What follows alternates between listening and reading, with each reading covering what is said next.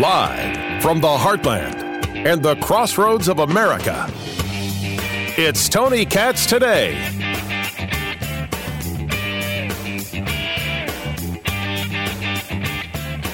She did test positive. I just heard about this. She tested positive. She's a hard worker, a lot of masks. She wears masks a lot, but she tested positive. And I just went out with a test. I'll see what, because we spent a lot of time, and the First Lady just went out with a test also. So whether we quarantine or whether we have it, I don't know. It's very hard when you're with soldiers, when you're with airmen, when you're with the Marines, and and the police officers. I'm with them so much. And when they come over to you, it's very hard to say, stay back, stay back. It's a tough kind of a situation. It's a terrible thing. That was President Trump on Fox News last night. In the early morning hours, the news came back. President Trump, the First Lady Melania Trump, testing positive for coronavirus. Tony Katz Today. 833-GOT-TONY, 833-468-8669. Hope Hicks, a very close advisor to the president getting coronavirus. We now know that Ronna Romney McDaniel, who runs the RNC, also testing positive for coronavirus. One's going to ask a question of who else in the White House. The vice president, Karen Pence, testing negative. And you can guarantee that the vice president and the president aren't going to be in the same state for a while. What does this do to the election is, of course, the only question. I have a theory. Now, I can't tell you that my theory is foolproof because, A, I had not thought about, what happens if the president gets coronavirus? B, I haven't thought about, what do we mean by coronavirus? Meaning, do we have something that has him hospitalized in the way Boris Johnson was hospitalized? Is there something that puts him on a ventilator? Or is it completely and totally asymptomatic? Producer Ari will tell you it has no effect on him whatsoever. I think it does have an effect on the election because what happens from here on out to President Trump absolutely plays into where people think. I'm going to give you a theory. And I got to tell you, listen, I was set this morning. I woke up. I was scheduled to be on Fox News, and I checked my email because they were going to say, okay, here's what we think we're talking about today. Let us know your thoughts. It's usually the way it goes. And I checked my email first thing. Because of breaking news, we have to cancel. I had not checked anything. I said, okay, let's go check the breaking news. President has coronavirus. So, I do a morning show as well. So basically, I'm like 45 minutes before I'm on air. I'm like, okay, now radio guy, come up with a take in 45 minutes. It doesn't work that way, right? Some people, they'll lie to fill up their Twitter feed. They'll lie to fill up column inches. They'll do the whole thing. I won't do that. What do I think comes from this? And the only thing I've been able to come to is that as brazen or as craven as this may sound, and by the way, I want the president to get healthy, and there are people who have been unbelievably decent. Rachel Maddow wishing good health on the president. Tulsi Gabbard, representative from Hawaii. Vice President Biden. This is what you do. You don't want people to get sick. And then if you go on Twitter, you'll look at all the people who are wishing death on them. It's gross. It's obscene. But you got to remember that even if you politically disagree, there still should be levels of decency. I'm in favor of levels of decency. But it is the idea of where his health goes that I think kind of moves things. This is my take as of today. My take as of today goes as follows. If you see President Trump get sick to some level of what we hear about from older coronavirus patients, and you'll see a lot of people remind you that he's 74 years old, people will say there's no way he will be able to run the country. That's where minds are going to go.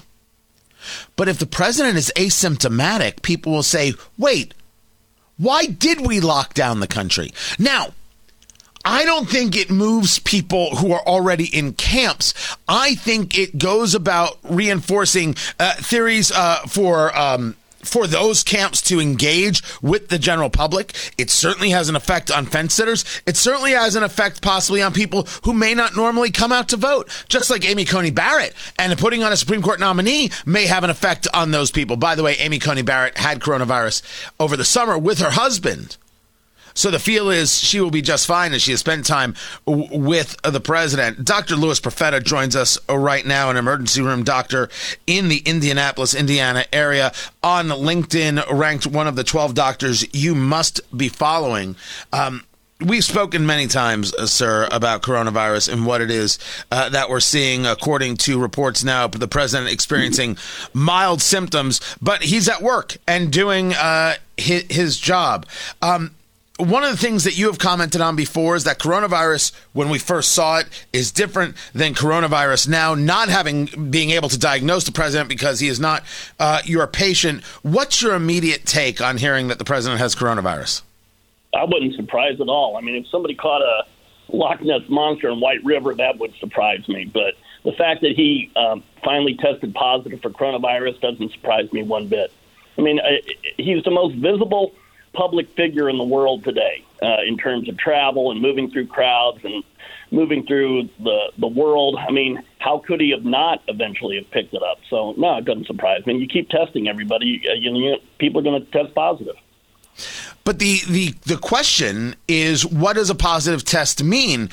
Because we've seen plenty of people, and you've dealt with plenty of people, who are asymptomatic. They never show a symptom. You're hearing CNBC report mild symptoms, but I don't even know what a mild symptom is of coronavirus, is how they would describe it. So not being surprised that he contracted a coronavirus is different than maybe the question I'm asking, which is, what are we seeing from coronavirus today that may be different from coronavirus in March, April, May?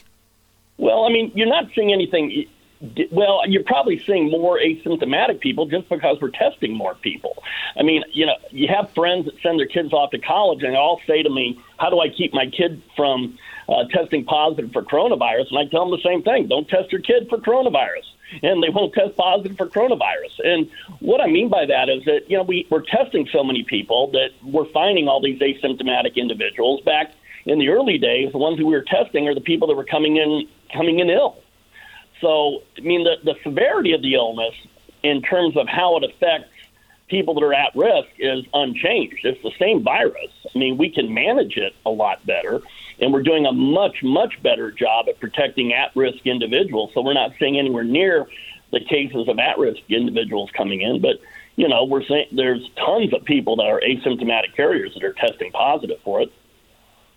Talking to Dr. Louis Profeta, emergency room doctor in Indianapolis. You can find him on LinkedIn, one of the 12 doctors LinkedIn says you must be following.